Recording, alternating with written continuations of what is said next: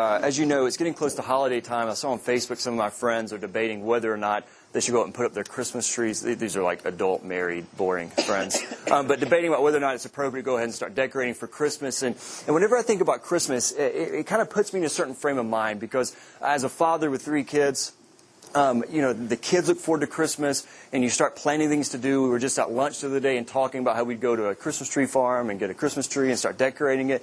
And we start to think about all the things we'll do at the holidays.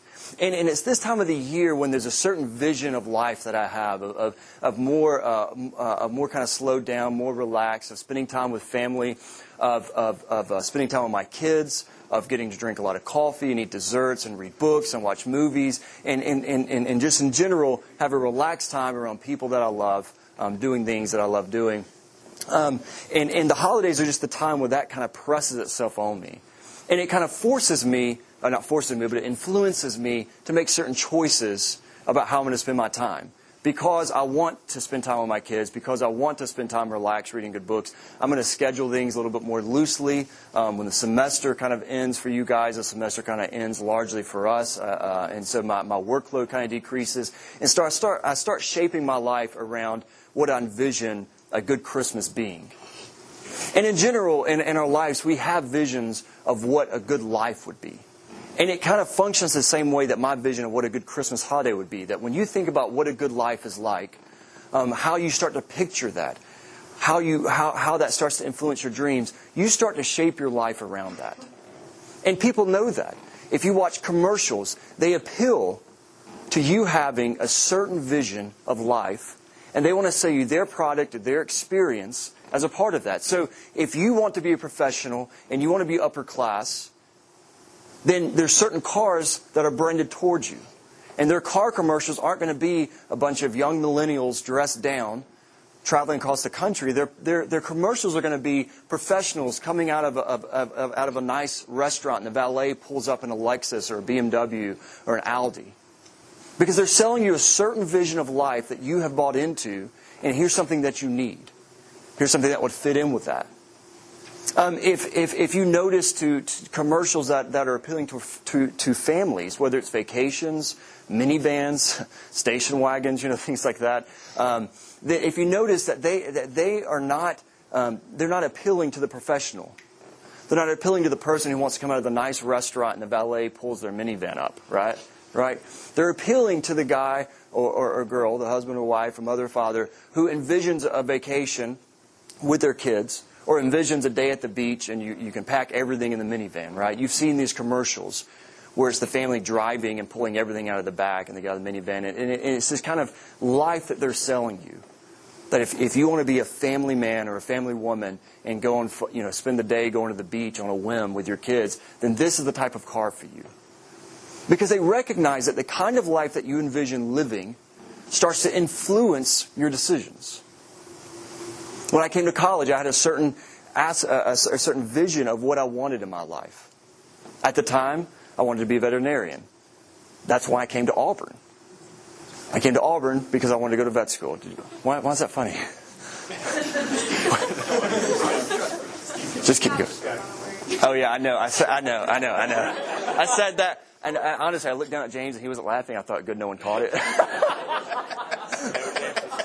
He was trying not to laugh. Okay. He's been sick. I came to Auburn wanting to be a veterinarian, and so I came to Auburn because I wanted to be So, moving on. You guys have largely picked Auburn because of a certain vision of your life that you have. It might be because you want to be an engineer. It might be because you've always wanted to go to Auburn and be an alum. It might be because you've always wanted to be able to spend weekends at football games. You have certain visions that influence your life a certain way. I'm sure if we spent time and asked you, what would the good life be for you? If you were to start to sketch out how you would envision a good life looking for you, you would start sketching out many of you have very vivid details of what that looks like. Regarding to your family, what your family would look like, to what kind of job you would have, to what kind of money you would make, to what your hobbies would be. Some of you don't want a desk job. You want to be outdoors. Some of you want to make sure that you have a job that's contained to a certain number of hours so you have time for hobbies, you have time to travel for sports. Some of you picture a certain lifestyle that requires a lot of money, and so that's pushing you towards a certain type of job. That your vision of what a good life would be starts shaping the decisions you make, not just big decisions about where to go to college or what to major in, but it begins shaping the very decisions you make now, today. And you're willing to do some things or not do some things because of your vision of what a good life would be. And some of you are terrified that you're not going to have that vision. You're not going to have the good life. You're not going to get into professional school that you want to get into. That you're not going to get into the career that you want to get into. That you're not going to get the grades that you want to get. That you're not going to get the guy or girl that you want to get. Right? And what's bothering you with that is that you have a certain vision of what your life would be like, of how your life would be good if it turned out a certain way, and you're scared you're not going to reach it. You're scared it's going to be wasted. Now, the problem with this is that most of us, our idea of what the good life is shaped more by our culture, by our family, by our friends, by media, by your own desires, than it is shaped by the Scriptures. For the most part, you don't really have this grand life vision that you've pulled from the Bible. You've pulled it from sources around you.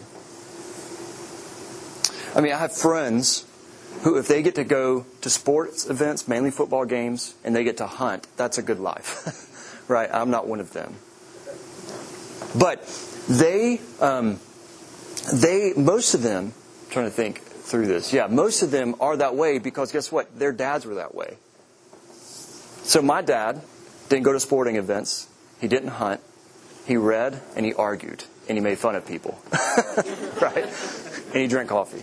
And so I don't hunt. I don't really go to sporting events.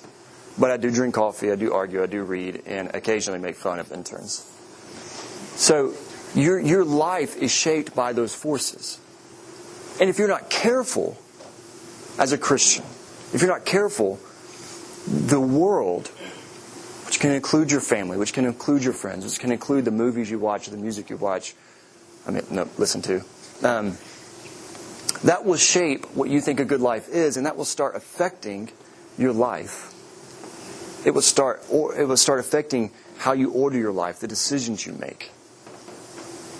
And what I want to do simply is I want to look at Stephen's story. This is a very simple lesson. I want us to read. We didn't really read the martyrdom of Stephen last week. Last week we read how Stephen got in the trouble he got into, the trial, and then I overviewed his speech. Well, we haven't read where Stephen was killed. Before we jump into that part of the Scripture, somebody tell us, why did Stephen get into trouble? This overview from last week.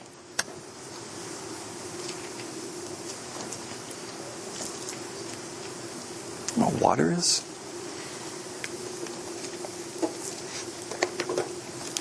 My water. Is that mine? Did you take this? You were skipping. Okay. So why was Stephen in trouble? Well, verse 8 says that he performed great wonders, and then verse 11 says that they secretly persuaded men to say that he'd spoken blasphemous words against Moses. So. Yeah, so Stephen had been preaching in the synagogue of the freedmen, and he'd been preaching, whatever he'd been preaching had been interpreted and kind of twisted to be that he was attacking the temple and attacking the customs of Moses, as it said. And so they bring him before the Sanhedrin to put him on trial about this, because this would be very blasphemous, because the temple was where God lived, and the customs of Moses were the very words of God given to the Jewish people for them to obey and to walk in a covenant with God by following these. And so they were mad at him. They pulled him before the Sanhedrin. And then what we looked at last week was Stephen's defense. But we're not going to read that, but if you turn towards the end, I want you to look at verse 51 of chapter 7. And we'll pick up there. But at this point, Stephen's before the Sanhedrin. He'd been preaching in the synagogues. They'd gotten mad. They blasphemed. They perverted what he said and said he was blaspheming God. They pulled him before the Sanhedrin. I want you to kind of keep these details in your head, if you can. And then he ends his sermon this way, which is a great way to end your sermon if you want to go into ministry. He says, "You stiff-necked people, your hearts and ears are still uncircumcised. You are just like your ancestors. You always resist the Holy Spirit. Was there ever a prophet your ancestors did not persecute?" They even killed those who predicted the coming of the righteous one. And now you have betrayed and murdered him, you who have received the law that was given through angels, but have not obeyed it. And so he ends his sermon this way. Some scholars think he was actually cut off. As you'll see, they react to this. They think he was not finished. Actually, several sermons in Acts, by the way, this is for free, but it seems they didn't finish the sermon. For example, in Acts 17, Paul's before the philosophers in Athens, and it seems he didn't get to finish his sermon that he was preaching to them. But so Stephen stands up and he accuses them of being stubborn, of being stiff-necked, of being resistant to God's work in their midst. And he says, the righteous one, the Messiah, the Son of God, you guys, not only did you not follow him, but you murdered him. And so the Sanhedrin, it says, verse 54, when the members of the Sanhedrin heard this, they were furious and gnashed their teeth at him. But Stephen, full of the Holy Spirit, looked up to heaven and saw the glory of God, and Jesus standing at the right hand of God. Look, he said, I see heaven open, and the Son of Man standing at the right hand of God. By the way, could you imagine seeing this vision? Can you imagine being in this moment before the Sanhedrin? More than 70 men who weeks earlier had killed Jesus. These men had persecuted and beaten the apostles and told them if they kept preaching Christ, they would be killed. And now Stephen is before them. They're angry. They're furious. They're gnashing their teeth. Have you ever seen somebody so mad that they do that? That's the kind of reaction to you? And Stephen is seeing that. We know how Stephen's story ends. We know that he is killed, but Stephen doesn't know that at this moment. And Stephen is a human just like you and I. And at this moment, he had to be terrified. And God gives him, as a blessing, just this vision. That you stood up in front of these people, you proclaim Christ, and because of Christ, they want to kill you. And now what you see is the glory of God with Christ standing there. The only picture we have of Jesus standing next to God rather than being seated. And the position there is important. When it says the right hand of God, what do you think that indicates? Why do you think Scripture is so careful to indicate that Jesus was at the right hand of the Father? Right hand of anyone would be a place of honor, a place where it would be exalted. Yes. So it's a place of honor. And then what else is he seeing? Is the right hand of God next to the glory of God in heaven. What else would that indicate? That Jesus is standing there in the presence of God. That Jesus is honored. But what else? Huh? He's welcoming him? I think of the imagery that Jesus talks about with the sheep and the goats, on the right and on the left. So they knew about that too. Yeah? So kind of the favored. And they get mad at this. I mean, they're furious that he says this because it's clear he's saying that Jesus is there in the presence of God, yeah? The way I interpreted it is that since he's not seated but he's standing, is that there's a sort of equivalency.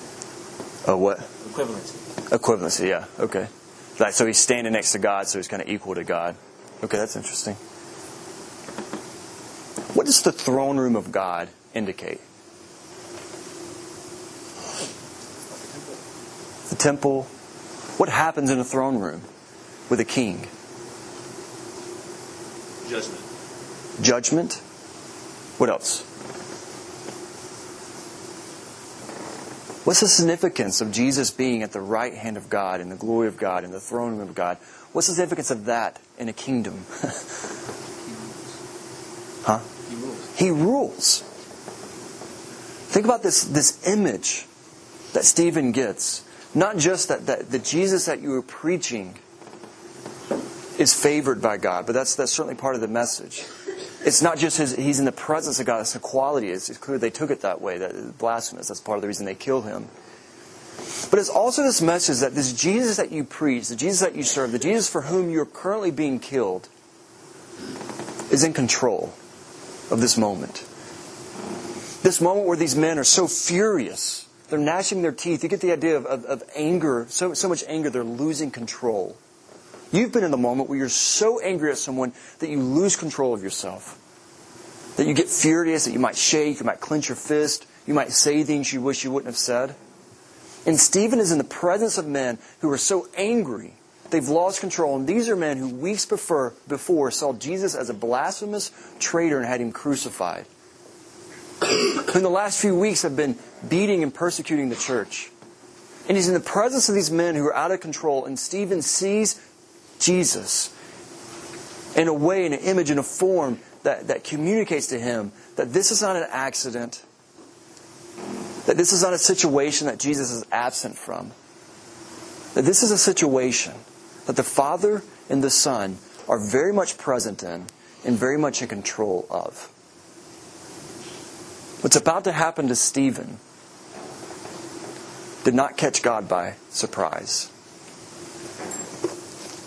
And it says in verse 57, and at this they covered their ears, and yelling at the top of their voices, they all rushed at him, dragged him out of the city, and began to stone him. Meanwhile, the witnesses laid their coats at the feet of a young man named Saul. While they were stoning him, Stephen prayed, Lord Jesus, receive my spirit. Well, this is significant because you have a person praying to Jesus about receiving His Spirit. Think about how this early on, weeks after the crucifixion of Jesus, you have people who have such an exalted view of Jesus, of who this man who walked the streets of Judea and Galilee, of who He was, that they would pray to Him to receive their spirit into heaven. And he says, Lord Jesus, receive my spirit. Then he fell on his knees and cried out, Lord, do not hold this sin against them. When he had said this, he fell asleep. Now, think for a moment about some of the details that I keep bringing up before you. Stephen is accused of blasphemy. He's taken before the Sanhedrin, where their false witnesses accuse him even more of blasphemy. He defends himself and they accuse him of blasphemy. And he's taken outside the city and killed. And while he is dying, he asked that the people who are killing him be forgiven for killing him. Who does that remind you of? Jesus. All of us, or most of us in the room, claim to be followers of Jesus. But we want our lives to look like Jesus. That we expect and hope that every aspect of our life looks like Jesus. But do you realize that in this moment, when Stephen is brutally murdered for his faith, that he looks more like Jesus than any other person in the book of Acts? That his final moments, that he's so much like Jesus, that his final moments are almost scripted just like Jesus' final moments. In these last few hours of him giving his life for the gospel, he witnesses very vividly to Jesus Christ by being just like Him. Think about the view that you have to have of suffering. The view that you have to have of sacrifice to say that I want to be like a man who was murdered for his religious beliefs. And then one of the earliest kind of luminaries of the faith is held up because he was murdered for his religious beliefs, just like the person he followed was. Now let me press on this just a moment, and this is the main point. I know I've only got a few minutes left, and this is the main thing I want you to see. Do you think Stephen had a job?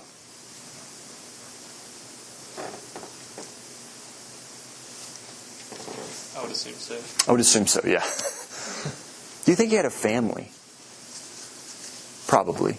Most Jewish men of his age did. Do you think he had kids? Probably.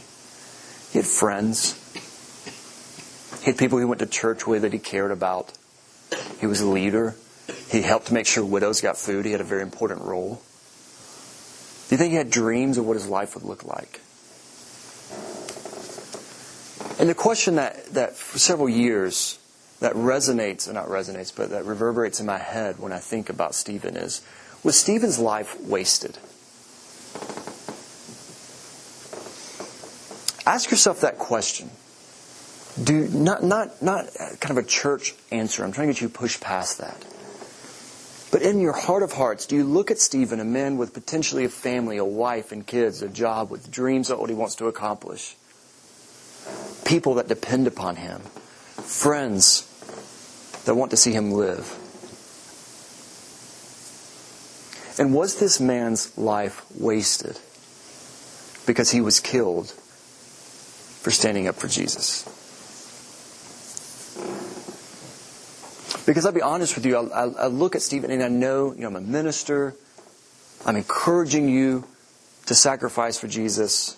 I'm called to do that as a Christian. I know I should look at Stephen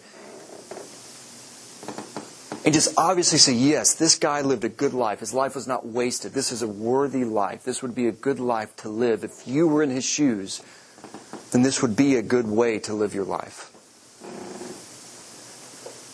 But I struggle with that. Because I have a wife. I have kids. I have friends. I have things I want to accomplish in my life. And it's hard to put myself in Stephen's shoes. At the moment before, that first moment where he maybe realized that I might be killed for this, it's hard to put myself in that moment and not think, no, this isn't worth it. This isn't how my life should go. My life could be so much better than this. Do you recognize that the way that Luke is framing the story about Stephen, he doesn't want you to look at Stephen and think Stephen's life is wasted. He wants you to look at Stephen and say, here's a man who stood up for Jesus, who proclaimed the gospel. By the way, through whom some people were saved. And who was brutally murdered. But this is part, in 2 weeks we'll come to this. But whose death was used powerfully by God. I keep referring to Stephen as a pivot, but his death is the very thing that sends the church out into the world. Would your life be wasted?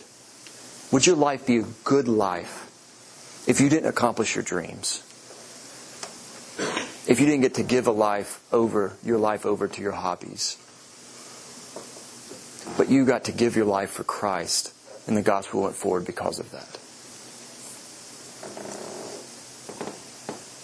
The early church was very careful. When I say early church, I mean the first few hundred years where persecution would break out sporadically, and we have letters from them. And there's a couple of instances, this is almost astounding, kind of in our church culture, where church leaders had to write Christians and say, hey, listen, if you have to die for your faith, do so, but please don't try to get killed for your faith, right? Because you had some Christians who wanted to die for their faith so badly, they were just kind of running out there and kind of putting themselves in a situation where they're obviously be killed for it. And they're like, no, that's not a good way to handle that. So the church has always said that we shouldn't seek martyrdom in the sense where you just want to go out and get killed and you do whatever you can. But it's also always said that you should love the Lord and His kingdom more than your hobbies, more than your goals, more than your dreams, that you should trust God with your friends, with your family, wife and kids so much that if God chooses you, God chooses to put you in a situation in the U.S. or overseas to where your life is demanded of you because of the gospel, that you would willingly lay your life down and see it as a worthy cause, see it as a good life. That you wouldn't see that kind of life as wasted. And my question to you, as you have your conception of the good life, you have your conception of what you want your life to look like, does it match up with the type of life God is calling us to live? Has your allegiance and love of a certain form of life become so strong in your life that you look at Stephen and think his life is wasted? That you look at the gospel and think that its demands are not worth sacrificing dreams and goals and even your very life for. Stephen, from a Christian worldview, lived a very good life. Short, but good. And there's no person in the history of the church who was used in a more pivotal way than him. Saul was Paul, you know this. Paul wouldn't have become Paul and spread the gospel throughout all the world if it weren't for that. Weren't for Stephen's death. My encouragement to you is to see that dying for Christ is not a wasted life. And if that's true, then giving up your dreams and your hopes and your wishes for the things of God is also a good thing. My hope is that God calls some of you to the mission field, that God calls some of you to a different type of profession, that He calls some of you to be more deliberately gospel-oriented in the professions you go into. And that you love the kingdom so much that you're willing to sacrifice whatever it takes to make that true. Let's stand and sing. Look at that, 25 minutes on the dot.